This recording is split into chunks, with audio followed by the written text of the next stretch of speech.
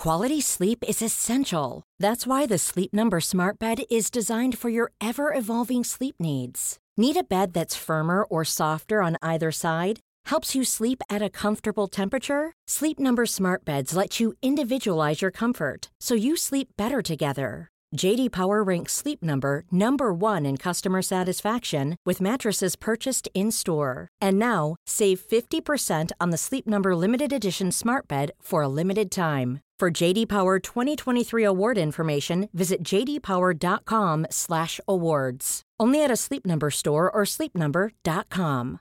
Hey, I'm Ryan Reynolds. At Mint Mobile, we like to do the opposite of what Big Wireless does. They charge you a lot. We charge you a little. So naturally, when they announced they'd be raising their prices due to inflation, we decided to deflate our prices due to not hating you. That's right. We're cutting the price of Mint Unlimited from $30 a month to just $15 a month. Give it a try at mintmobile.com/switch. $45 up front for 3 months plus taxes and fees. Promo rate for new customers for limited time. Unlimited more than 40 gigabytes per month. Slows full terms at mintmobile.com. This episode of Canada Land is brought to you by Douglas, a mattress that is trusted by more than 200,000 Canadians from coast to coast to coast. It's a great mattress at a very reasonable price point. Comes with a 20-year warranty and a great deal for our listeners. Douglas is giving you a free sleep bundle with each mattress purchase. Get the sheets, pillows, mattress, and pillow protectors free with your Douglas purchase today. Visit douglas.ca/CanadaLand to claim this offer. That is douglas.ca/CanadaLand. This episode is brought to you by the Centre for Addiction and Mental Health here in Toronto. Cutting-edge, state-of-the-art, compassionate facility. Right now, it is Mental Health Awareness Week. This is the time when they need you most. This is the time when you can make a real difference when it comes to doing something about the mental health crisis and the devastating opioid epidemic, the overdose epidemic that we're currently experiencing, losing 20 people every day. They need your help. Donate at camh.ca/CanadaLand to help CAMH treat addiction and build hope.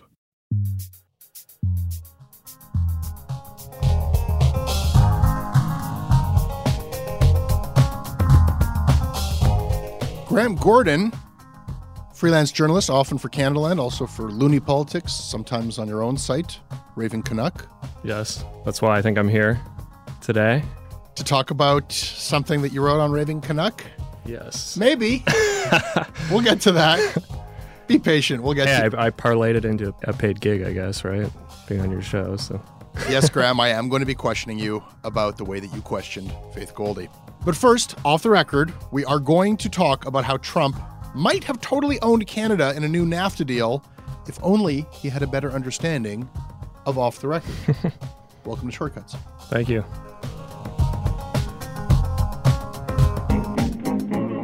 This episode of Canada Land Shortcuts is brought to you by Sean Gillooly, Joanna Massey, Warren Cargis, Kristen Scheel, Jean-Francois Chef, Julia Wong, Daniel Quinn, and Owen Poole.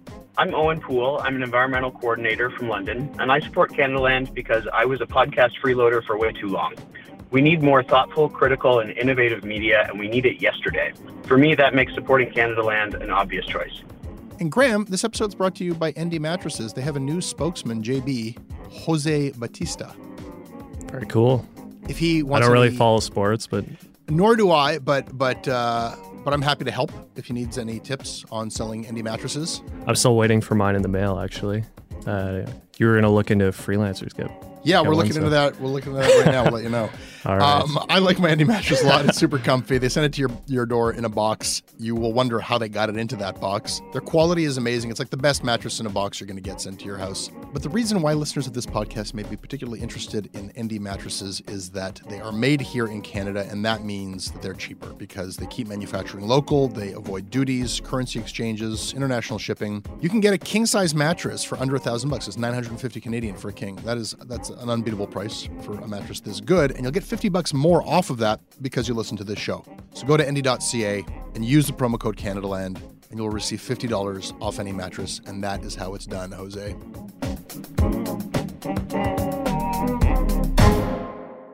Wow. I made off-the-record comments to Bloomberg concerning Canada, and this powerful understanding was blatantly violated. Oh well.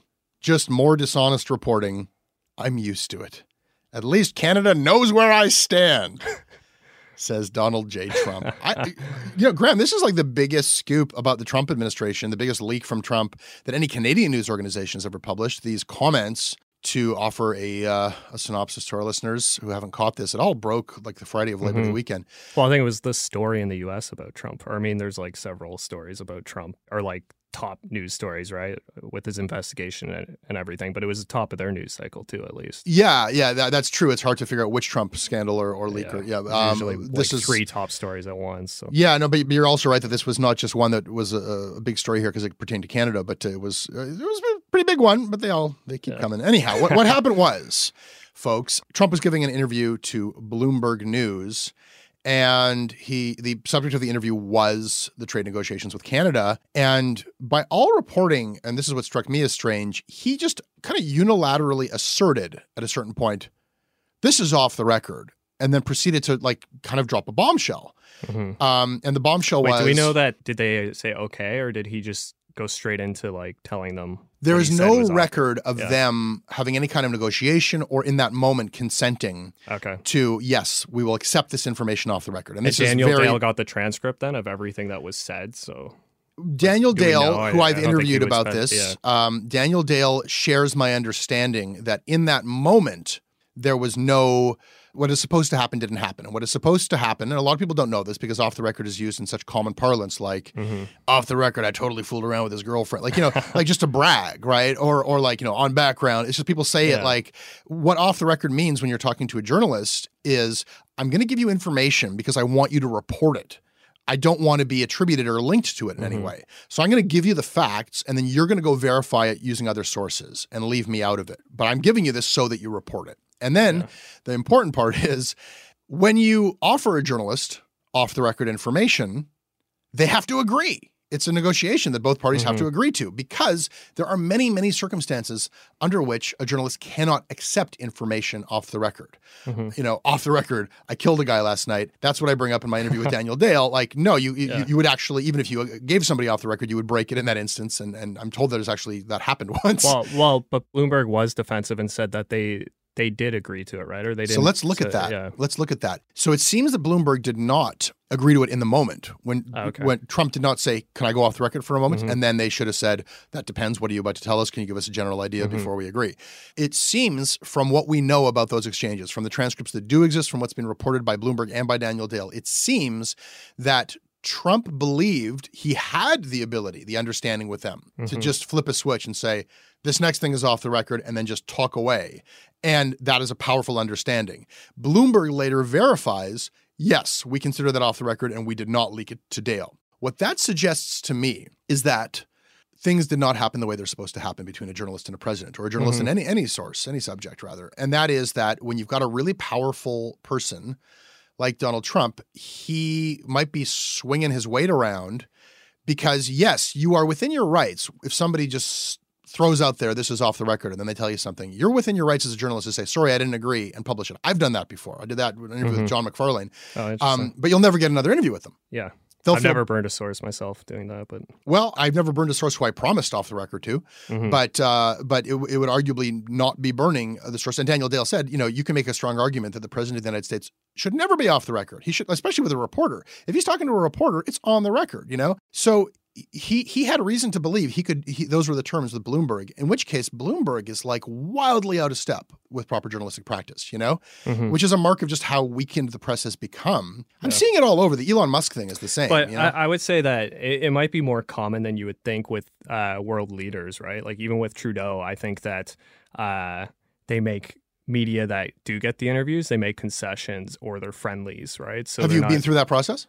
I have not, but I've heard things about it. I know that they'll have that. They'll make concessions, but there is a negotiation, right? Like they'll have a discussion about what's going to be on and what's going to be off. Yeah, but they're already kind of undermining their ability to be a journalist, right? When they're like agreeing to certain terms where things are off limits, right? For what they can talk about. I disagree. That's a totally different thing. Different thing. I mean, there are instances where you might say, I'm sorry, if you're not going to talk about that, then we're not having an interview. But and the other thing too is, like you said, some media that have access to the president, why would they want to burn that relationship, right? So that's where their compromised. compromised. But it's kind of understandable for us. I don't right? know. Like, I don't then know, they're like- very gameable. I mean, then true. Trump, and that's how Trump is able to kind of spin everybody around in circles. And you really got to wonder about these things. Like, were you, like he said, and I'm leaving. He said explicitly, I can't give that to you on the record because if I did, and you ran what I'm saying, which is that we hold all the cards. Canada's going to just completely buckle to our demands. We're giving them nothing, right? But don't print that because if we did, it would embarrass them so badly that they couldn't take the deal. I really don't think they were going to take the deal anyway. We'll never know. Yeah. But could you really see Trudeau agreeing to terms like that? He would get so much bad press here. I don't know. Like, the ins and outs of the trade thing. I mean, I was reading stuff that suggested he pulls well when he's in confrontation with Trump, right? If he's giving Trump a bunch of concessions on NAFTA when he doesn't have to strike a deal now, that's just hurting his numbers big time. He's going to lose a lot of support, I would think. I think that at a certain point, the economic ramifications of not having a deal and seeing what it's doing to the dollar, but this is not my domain. We don't know. Just one other thing, too, is this is a theory that's going around that they want to not strike a deal until after the midterms because Trump will likely... The Canada's trying to delay it. Listen, I've also heard the theory out there that the leak, which certainly would make it harder for Canada to make a rush deal, was leaked by the White House, by Trump. And I asked Daniel Dale that, you know what? Let's hit pause on this because really it's fascinating. Off the record is a fascinating thing that I think that not only does the public not fully understand it, I think that sources obviously don't and subjects don't understand it. And I think that journalists often either abuse or don't understand it themselves. It's completely murky. So it's context too, right? Is a big thing. Like there's so many different situations. Different news organizations have different roles. We're going to do a whole Canada Land on Monday. The Daniel Dale interview will be on that, and we're going to talk to some other people as well. So, which is already up, right? The Daniel Dale interview, because it was newsy, we threw it online. We're quite good too. Thank you. We'll present that and more on Monday. But you bring our attention to the trade or deal itself, which normally I would do well to avoid the ins and outs of the concessions, except for this one thing that Trudeau said is an absolute deal breaker. He will not bend. He will not buckle. The cultural exemption must remain. We have made it very, very clear that the cultural exemption must stand as part of any renegotiated NAFTA. It is inconceivable to Canadians that an American network might buy Canadian media affiliates, whether it's newspaper or TV stations or TV networks. It would be a giving up of our sovereignty and our identity, and that is something that we simply will not accept. Inconceivable! Graham, if we allowed an American media company, you know that they want to, if we allow them to come in here and buy our beloved, intrepid Canadian newspapers, that would be tantamount to giving up our sovereignty and identity itself. This shall not pass. What is this about? It feels to me like he's like... Would there even be a buyer? At any takers? No. I don't think they can find them domestically. You got softwood lumber and cars and milk, and somewhere like thousands down on the list is the American interest in buying up Canadian struggling, unprofitable, dying Canadian legacy media organizations. So is this just Trudeau taking a tough stand on an issue that the Americans couldn't care less about? Sure, fine, keep your cultural exemption in place. That's fine, dude. I guess it sounds good they think it obviously sounds good to the average Canadian, but we're not just talking about newspapers here, right? Like, let's look at Netflix, okay? Totally. Yeah. Let's look at Netflix. Let's look at, because this is about cultural exemptions that were in place in the past that prevented American companies from buying things like newspapers, things that were on Canadian public airwaves, like FM, AM radio stations, TV stations, and for some reason, newspapers. We didn't want Americans to gobble that up. And this is to protect some sort of national identity, right? Well, we already watch and consume more American content than we do. That's right. Even though those Canadian-owned stations are mostly playing American material, still they're Canadian-owned and they put a bit of CanCon on. But as you bring up, not just Netflix, but even in the news space, there's nothing preventing New York Times from setting up New York Times Canada. They have. Yeah. Bloomberg News North, BBC is in Canada. Washington Post is publishing lots of Vice is, and then all of these digital players are here. There's nothing stopping them. And I think it's true that if Canadians end up not listening to any of our own radio shows or podcasts, not reading any Canadian newspapers, not watching anything that's ever made in Canada, we have sacrificed. What are we then? And there is some impact on our cultures and identity, perhaps even our sovereignty. But pinning that conception of Canadianness on these miserable collection of legacy media properties that America couldn't, I don't know, I can't fathom them having much interest in them anyhow, is a weird kind of political grandstanding. I'm actually kind of befuddled as to The only thing Politicians say lots of silly things that experts are puzzled by, but it sounds good to the average Canadian. Not everyone's a seasoned media critic like you, Jesse, right? So it sounds good to them, I guess. This episode is brought to you by the Center for Addiction and Mental Health. Right now, there is an opioid crisis. Right now, there is a mental health crisis. But right now, it is Mental Health Week. And what that means is you can do something about these crises. You can help people. You can help CAMH save lives. They offer treatment with dignity, and they are doing cutting-edge research. I don't know if anybody listening to this is untouched by this crisis. You can see it in the downtown of every city in this country. You certainly feel it in Toronto. This is not something happening to other people. These are our friends. These are our communities, our families. We are all touched by addiction. We are all touched by the mental health crisis, and we all share responsibility to do something about it. Helping CAMH is something you can do about it. Help change mental health care forever. Your support will help CAMH build a future where nobody is left behind. Donate at camh.ca/Canadaland to help them treat addiction and build hope. This episode is brought to you by Douglas, a mattress trusted by more than 200,000 Canadians from coast to coast to coast. Trust is important. There are a lot of mattress lies out there, a lot of mattress liars. And I didn't intend the pun, but it occurred to me that there is one as I was saying those words. Listen, I am not lying to you. I have experienced the Douglas mattress. It is an exceptional mattress at a surprisingly affordable price point. It is a mattress that sleeps cool, doesn't have that weird thing in the summer where the mattress gets like an oven. It's a very good product. It's delivered to your house in a box. You don't have to go to a big mattress store. It is a medium firm mattress, which is what Canadians prefer, and it comes with a 365-night trial and a 20-year warranty. What more can I tell you? Douglas is giving our listeners a free sleep bundle with each mattress purchase. Get the sheets, pillows, mattress, and pillow protectors free with your Douglas purchase today. Visit douglas.ca/Canadaland to claim this offer. Graham, everybody has to have a place to put their notations, and we put our notations in a segment called Duly Noted. Have you brought one for us? I have. The dairy cartel, going off of our discussion with Trump, he loves to tweet about our protectionism of our dairy on a regular basis. And it came up in the news again. It keeps popping up with these NAFTA negotiations, right? Because it's apparently on the chopping block now. But the Canadian media coverage, I've noticed, has been quite easy on the dairy cartel and allowed themselves to be played, I think, a little bit, because I don't know if a lot of people are aware of this, but the dairy cartel spends $100 million roughly on lobbyists, spokespeople, and advertising. So that is worth noting. How do you know that? Where's that figure come from? Former Liberal MP Martha Hall Finlay, she did a very well-researched paper on the dairy cartel and why it needs to be disbanded. And that was the estimate that she had. If you notice the amount of advertising they do, and you look at the army of lobbyists they have in Ottawa and all the schmoozing parties that they have, and they were just at the disastrous conservative convention out east, right? Cool. That's good to know. That's a lot of money to spend on, probably a lot of money spent on trying to get people to think of them as dairy farmers and not as the dairy cartel. You should say the dairy mafia if you really wanted to go.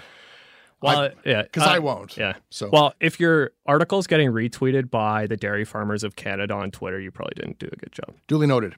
I want to note a strange CBC apology that just came out. CBC put out a press release. I mean, that's sort of why it was strange, because typically when a CBC story is complained about and they do an internal audit and they find that it did not meet their standards, that happens through the ombudsman, who's actually a woman named Esther Enkin. They call her the ombudsman. And if you or I were to go to the CBC because we were angry about something, they would say, take this to our ombudsman. But in this case, it was a pretty high-profile complaint. And it was interesting to me that it was a big enough deal that they put out a press release. And the press release refers to a May 8th opinion piece that they feel did not meet their standards. And this was the piece is unnamed. There's no link to it. There's the headline of the piece is not noted in the apology.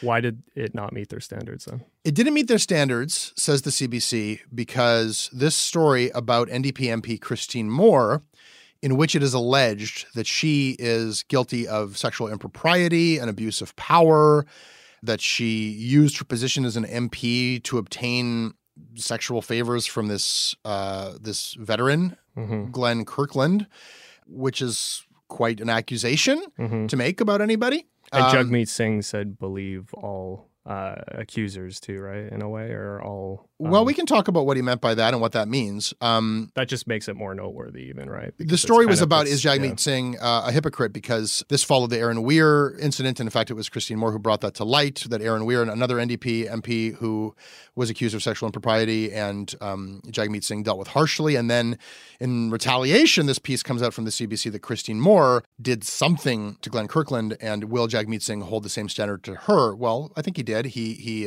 suspended her, and then he investigated her, and the outcome of that investigation was that she had done nothing wrong, that an MP has no power over a military veteran, and that aside from the issue of a power imbalance, this seemed to be a completely consensual affair, even by the account of Glenn Kirkland, who says he felt, compelled and pressured, but he doesn't feel like he's a victim. He explicitly says that. And so Christine Moore, I believe that, a bunch of legal threats were made. But to answer your question, what was the CBC apologizing for? Well, when they had this pretty extraordinary accusation, she said, can I have a bit more time to respond? And they didn't give it to her. They ran the piece anyhow. And that's a pretty big no-no. If when you go for comment, especially with a big life-changing, potentially life-changing accusation like that. That was Patrick Brown's, one of his fatal mistakes, right? Was they didn't ask for more time. They should have asked for more. Defense, that's right. That's right. And we'll see how that plays out if it does go to court. The second thing I want to duly note about this particular case, about this article that is not even linked to in the apology, that I think is telling about how this mistake happened, is that the opinion piece in question was written by Neil MacDonald. And Neil MacDonald has been a fine journalist and is everyone makes mistakes, but he has a very strange role at the CBC right now. Cushy role, I would say. It's a cushy one. I've pointed it out before. They took him off the air on the National, and I'm told they said to him, don't worry, Neil, you're still going to be a high-profile guy. You're going to write 3 opinion pieces a week for our new opinion vertical. And then the opinion vertical said, well, we don't want that much, Neil. We'll take 1 a week. This is what I understand happened. I think they only publish one. I've written for them in the past, and I think they publish a piece a day at most. So it would be a lot of just Neil content, right? If you had 3. It's still, I guess, ratio-wise, a lot of Neil content. It's 1 Neil piece a week. He still, as I understand it, is a full-time employee at CBC, making whatever he was making when he was a big on-air personality on the National. I also understand he's writing a book with all the time he has on his hands. This 1 week, he decided to do a little bit better than just a quick tossed-off opinion piece. He did a reported piece, because he said there were rumors going around Ottawa that Christine Moore was guilty of this impropriety. And I guess what I want to point out is, and this isn't specific to the CBC, there's a class of well-known, I guess, famous in a Canadian context, media personalities who kind of write above the law. Christy Blatchford, I think Margaret Wente, and Neil MacDonald basically go to press unedited. And so there should, I think we should note, there should always be some editorial oversight on everything published. And that's maybe what got me into some trouble here in this next segment. Well, since you bring it up, let's segue right into our next segment. So, Graham, it's time. You know what? Look, this is just an iteration of something that is being debated all over. The Steve Bannon thing, canceled from the New Yorker Festival, but now he's going to be debating David Frum at the Munk debates. Should they give him a platform or shouldn't they? What do we do with these deplorable, horrible people? Do we give them a platform or not? You're here because you said in the case of Toronto mayoral candidate Faith Goldy, yes, I will interview her. So I have questions about your questions. But I think that before we get into it, I should let you kind of present your case. And it's not something that I've fully made up my mind about of whether to, engage or not engage with these incredibly popular figures. So you chose engage. She's running for mayor. I'm going to interview her. Why did you do that? Why did you make that choice? Well, to begin with, she's high profile enough, I think, that she stands out from the other so-called fringe candidates in that she has been part of the media landscape in Toronto for the last 10 years. I mean, she's not been in the mainstream media for the past few years, but she still has connections there. I know that you don't necessarily believe her when she says that there's a media blackout on her campaign, but I'm leaning towards thinking that there is, because I find it quite odd that someone like her that just she's screaming out for attention, but there is an interest there, I think, in her her campaign that's quite viral on social media. I don't know how much of that's actually within Toronto, but she seems to have some traction. There has been a lot of interest. That's all people seem to want to talk about in this mayoral race because the rest of it's been so boring. So I Jennifer Keesmaat suggesting secession of Toronto. Ho hum. Why? That's over now, right? Sorry. Yeah. I interrupted. Yeah, okay. Please continue. Since then, there hasn't been much, I don't think. So I found out that she was canvassing last week, and I wanted to go see what kind of numbers she had, and she had 30 people show up.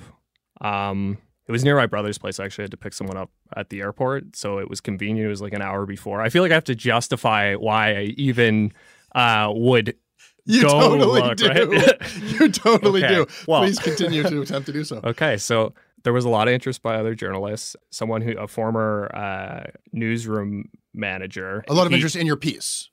No, before I even wrote the piece. Oh, and just you- in her, right? Okay. So I knew it was news. There was a blackout, but there was a lot of interest from... Yeah, journalists I guess Justin Ling, JJ McCullough both wrote pieces about her in the mainstream press, but in a national magazine and in but an the American local newspaper. Toronto media is not covering it at all. Not right? much of a media blackout when you're in the Walrus. Did JJ write about her in the Washington In the Post? I would argue that's still a media blackout in the mainstream. But, sorry, I Zing. don't really like. All right, okay. Go on. So when I was there, she had 30 people strong there. I know that her former boss, Ezra, who fired her because he says he didn't allow her to go to the Charlottesville rally, and then she went on that neo-Nazi podcast and made a joke about him, right, being Jewish. I believe the joke was she was asked by the Nazis if her Jewish boss keeps kosher, or eats milk and meat, and she played along with the joke and said, well, he'll eat bacon, but only if it's free. Those Jewish bosses. So yes, she's popular. She's a thing. We can't pretend she's not a thing. That's basically the. I hear you. That's sorry. an argument. I was going to say that he said that it's a Twitter vanity campaign, and that's what a lot of people are thinking is she just wants attention. But I think there's a lot more. Once meeting her in person, I mean, maybe she's just play acting and it's part of the shtick. But I think that she's more serious about this than people realize in actually trying to perform well. Not necessarily. I mean, I don't know if she has delusions of grandeur that she can actually win the thing, but hey, you could start it off as a publicity campaign, and then who knows? Once you're in the ring, you can win. We saw that happen in a big way, right? I think there's canvassing happening every day at least, and they're going to areas of Ford Nation, right? She's got an international profile. Yeah. Stranger things have happened. Yeah. What are we just going to pretend that this isn't And happening? if she's getting traction on, like, her ground game is somewhat strong, and she's handing people her campaign material that's more innocuous than the incendiary things she said in the past, I think the media has a job to inform the public. I know that you don't think I did a good job of informing them on past things she's said, and no, I don't. No, yeah, we'll get into that, but that's another thing. I think I've spurred I'm here now. We're talking about it, and you can show me where I had a lapse in judgment and bring up some of those more egregious and crazy things she said, right? So I'm just trying to kind of organize our approach to this. I mean, there's sort of like, I'd like to also say that I am writing a follow-up and calling her out on areas where she weaseled out of answering my questions, right? But the other thing too is I thought that these are adults. I don't like to insult my readers' intelligence. I don't feel like I need to spell out when somebody's saying something crazy, right? I think the reader can figure that out for themselves. So okay. You've done extensive coverage of the alt-right and racist. You've done a lot of it for Canadaland. We hire you a lot because you have a pretty thorough knowledge of those circles and you do really good factual, substantive reporting that is about not spelling out or treating people like children and saying this is wrong. We're keeping a ledger, right? We're keeping a ledger of like, here is what they said. Here is what they did. Let them not pretend that they didn't. And you've been a really valuable contributor to Canadaland because they do seem to engage with you, not as some loony SJW, and they tell you things and they show themselves to you. And we've been proud to run a lot of stuff that I haven't seen anywhere else. This was a different kind of piece. So I do think, two debates. One is, do you acknowledge that this is happening, that Faith Goldy is running for mayor, and publicity stunt or not, it is happening, and a lot of people are pretty excited about it? Or is it our job in the media to pretend that that's not happening? Do you give her a platform? I'm of two minds about this. I think that the day when keeping her off of Canadaland isn't going to slow her roll. I think that was more of a live question in a 3-network universe or a 2 newspaper universe. It just becomes ammo for people like that to say, look, there's a media blackout on me, and it strengthens their own platforms, which are bigger anyhow, right? So I don't know. The gatekeepers they're not watching over anything now, or they don't have the power. The fence has holes in it all over, right? Sure. So I think that I think you're making the sunlight is the best disinfectant argument. That let's exactly. I guess I didn't shine enough light on some of her past comments, but I think that that's where my problem is with your piece. And I appreciate you coming here and defending it and being accountable for the piece. I appreciate you having me on to discuss it instead of having a third party. You kind of, I feel, lay it out on her terms. You describe her as a dark horse candidate. That's kind of sexy, dark horse candidate, right? Well, if you look at the definition, I think it's accurate because it's somebody that's underestimated and is quite experienced at the game that they're playing. Okay, bravo, right? So great. There's more. You call her kind of neutrally right-wing commentator. Well, that's a normal thing. Bubbly, nice. Intelligent. Oh, that's good. Quick-witted. Well, I said she had a fall from grace because she became more in a hard right? Like, I think that maybe that was I guess, you don't. Yeah. I'm cherry-picking the more positive things you said. It's true, but they are in there. They're in there. And the way that you position yourself in the piece. Just one thing, too. When I say she's bubbly or quick-witted, she is those things. She graduated with distinction from U of T. She's not a dumb person, okay, in a lot of ways. I mean, yes, she has some half-baked, crazy theories on things, but she is well-read, and she's not an idiot. Like, she is very slick. She's very good at this. I mean, you hate her as much as you want. You have to... I don't hate her at all. It's not what this is about. Sorry, not hate, but yeah. Listen, you get what I mean. Like, you position this as, you write, she's so controversial, I'll likely get attacked just for interviewing her and publishing this piece. She says to you, there's a mainstream media blackout on my campaign. You say, I'm inclined to believe her. And later you ask her kind of like... Well, I did give a reason why, right? Like a couple the reason being that she hasn't been covered outside of the Walrus and JJ's piece, and I believe it's the Washington Post. Yeah. Outside of that media, there's been a blackout. There's also been a blackout on my terrific breakdancing moves. Or maybe just nobody cared to write about that. I wouldn't think that's newsworthy. There's lots of things. I think if you're going to say... My first problem was that you accepted her terms. Like, we know the alt-right playbook that if you are being censored and suppressed, you're... Well, I didn't accept her. I just said I would like to interview you. The other interesting thing to note is let's stay where we are. Okay. She would like the world to think there's a mainstream media press blackout, right? We can agree that that's advantageous for her. Mm-hmm. She says that. She doesn't offer any evidence. You, without doing any investigation, say, I'm inclined to believe her. And then you put the question to her, so why do you think there's a media blackout on your campaign? And by the time the reader is done with this, it's just sort of taken as like, okay, there's a mainstream media blackout, and brave reporter Graham Gordon is breaking that blackout. A blackout is a very deliberate thing for newsrooms to say, and newsrooms that are in competition with each other to say, everybody here, we're not covering Faith Goldy. Do not give her any ink. Don't mention her name. As a reporter who reports on the media, how could you throw that out there without knowing that that's true, without verifying that? Well, I did hedge it, though. I didn't say I know. That's what I said. That's what she knows. And I said, why do you think that there's a media blackout on her campaign? I mean, yeah, I guess I inferred that... it's credible. You lent it a lot of credibility. Well, because there is a lot out there to lend that credibility. Maybe. So look at the poll. It's a hypothesis. Okay, so there's a pollster out there who's doing these polls and only including the two front runners and not even other. That's an inaccurate poll because there are going to ultimately be people who say, I'm not voting for either of them. I'm voting for this or so-and-so or this person, right? And then when you say that out of all the people that we polled, 35% are leaning towards Keesmaat and 65 are leaning towards Tory. That's not a credible poll. Your right? suggestion, that's a fake poll if you're not including at least other. I would understand why you wouldn't list the other fringe candidates, right? So your suggestion is, and then the other. Wait, there's one more. Wait, thing. no, I'll deal with them in turn. Your suggestion then is that a normal poll would have an other category, and this one doesn't. And the suggestion is that it doesn't because of this mainstream media blackout of Faith Goldy, which we don't know exists. Well, I'm in the process of looking at that more closely, but these pollsters are heavily connected to certain politicians. Look,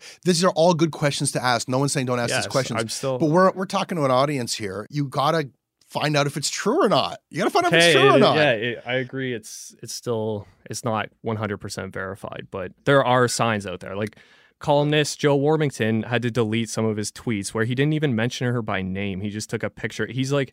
He's chomping at the bit to do a story. Go on out her and report it. Don't talk about it until you report it.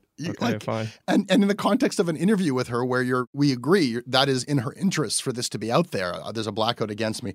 That's not even the least of it, man, because we haven't even gotten started. Yeah. We haven't even gotten started. You tried, right? Like these are hard interviews to do, right? Accountability interviews with somebody who is a controversial figure, who is arguably, no, she's a white supremacist racist, but that's something that if you just assert it, you're going to get a bunch of trolls back like, how is she a racist, right? Yeah. So, you ask her, do you still believe there's a white genocide taking place? And she says, you know something? I've never used that term. I've never used that term to discuss any sort of trend or single event anywhere. Canada will be almost 80% non-white in less than a century. Canada's state broadcaster just released one of the most racist videos on the internet, hailing a white genocide. The eventuality of a white genocide. And when she lied to you about not using that term, you said, okay, well, maybe Jonathan Van Maren's reporting wasn't accurate. I didn't mean that seriously, though, because through my own research, was like almost certain that she had used that term before, and I went back to it and confronted her afterwards, right? Right. So, I probably should have had me confronting her right afterwards because it was quite a long-form interview, and I had it near the bottom. Here's the thing. Where this failed, and I think it was a failure of an interview, I'm sorry, man. We'll where it agree failed to is disagree. I mean, Ken do we White disagree had a on lot that? It failed in the respect that I didn't have enough of her odious former quotes, right?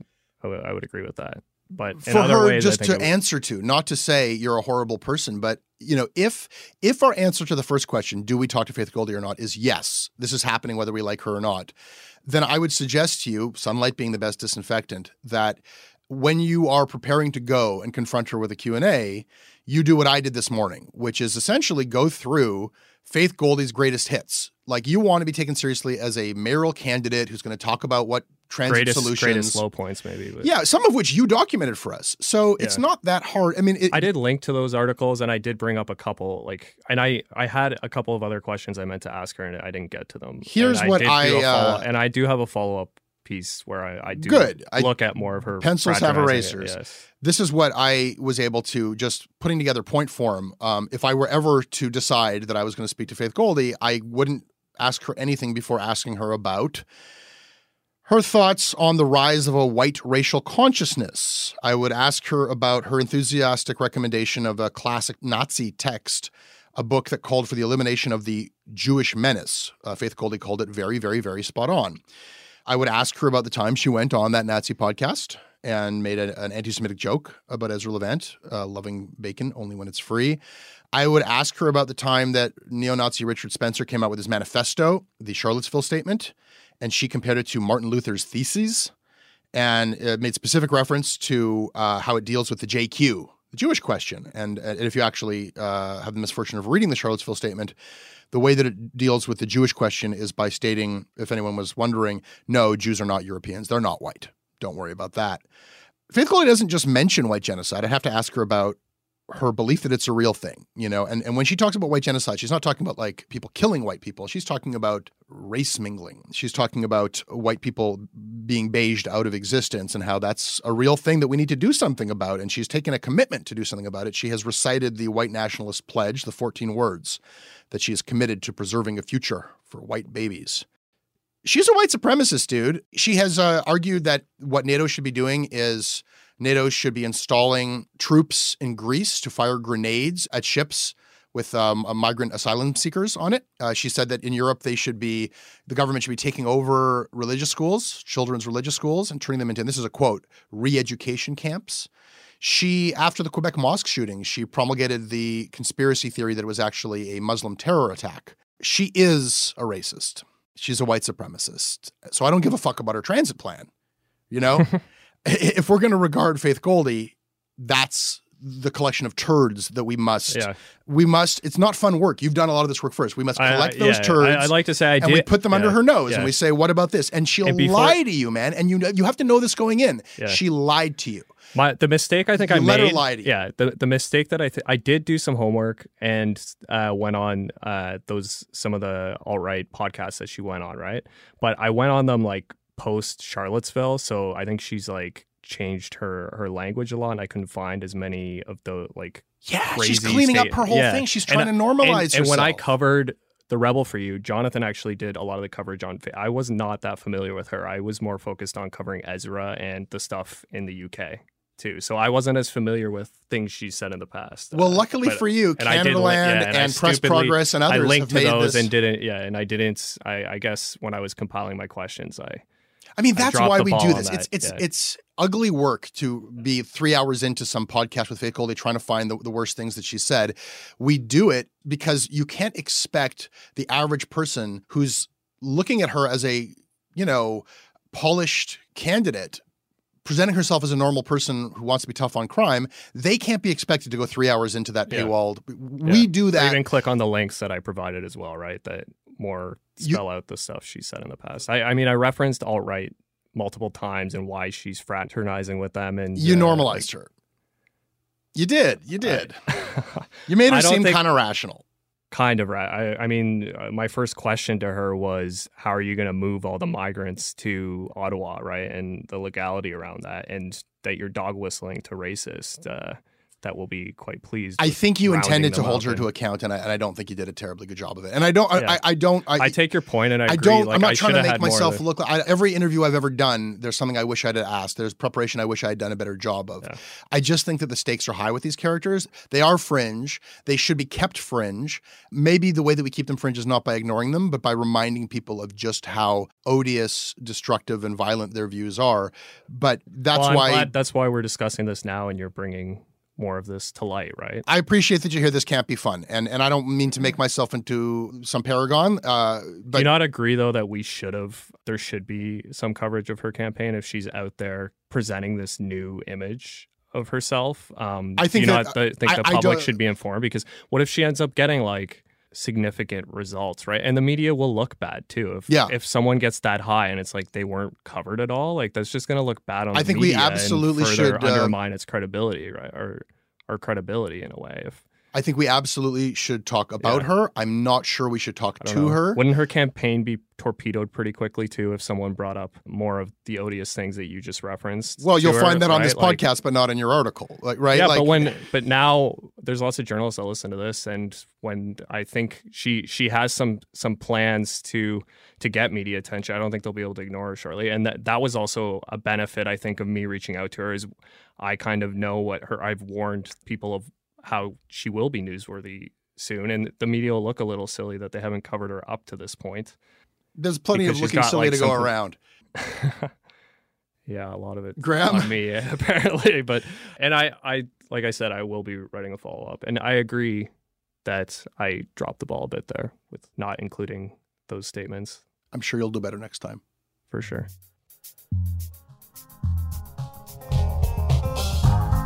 Thank you for coming here and answering for your piece. That is your Canadaland Shortcuts. Anybody can email me about it. I'm at jesse@canadalandshow.com. I read everything you send. We have a Twitter account here at this company, and that Twitter account is @Canadaland. Graham, what's yours? People can find me at Graham C. Gordon. That's GRAEME on Twitter. And my website is ravencanuck.com. Okay, you heard his Twitter account. That is where you direct your comments for Graham. Our website is CanadaLandShow.com. We have original stories going up there all the time. This episode was produced by David Crosby. Our managing editor is Kevin Sexton. Syndication is by CFUV 101.9 FM in Victoria. Visit them online at cfuv.ca. If you like what we do, please support us at patreon.com/CanadaLand.